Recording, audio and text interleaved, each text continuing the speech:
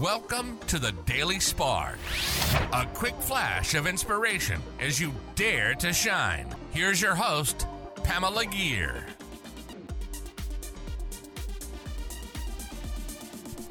Hi there, fellow luminaries. Welcome to the Daily Spark. If you've tuned into previous episodes of the Daily Spark, you'll remember that I've defined shine as living our passion, our purpose, and intentionally manifesting our dreams.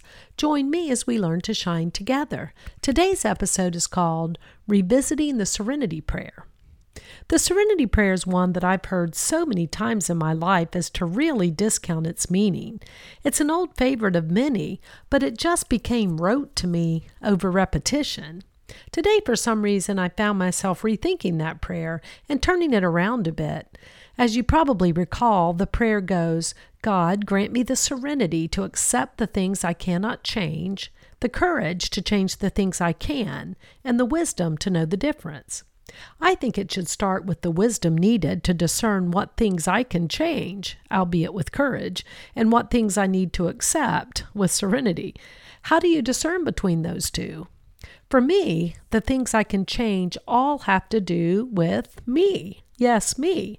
I can change my attitude. I can change my perceptions. I can change my outlook. I can work to overcome my limiting beliefs.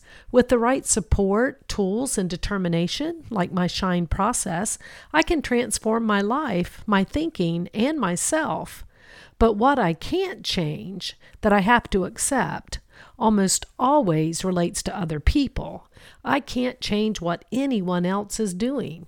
I can try effective communication to help them understand how I feel about their actions or their inaction. I can change whether I stay or go in relationships.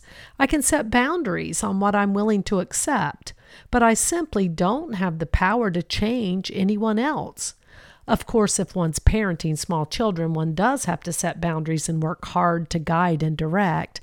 But at the end of the day, I can only change my reactions. I can't change others. So now, as I reread the Serenity Prayer, the courage to change those things about me resonates. It does take courage to be willing to work on transformation, on stepping out of our comfort zones, on addressing our own problem areas and allowing ourselves to grow.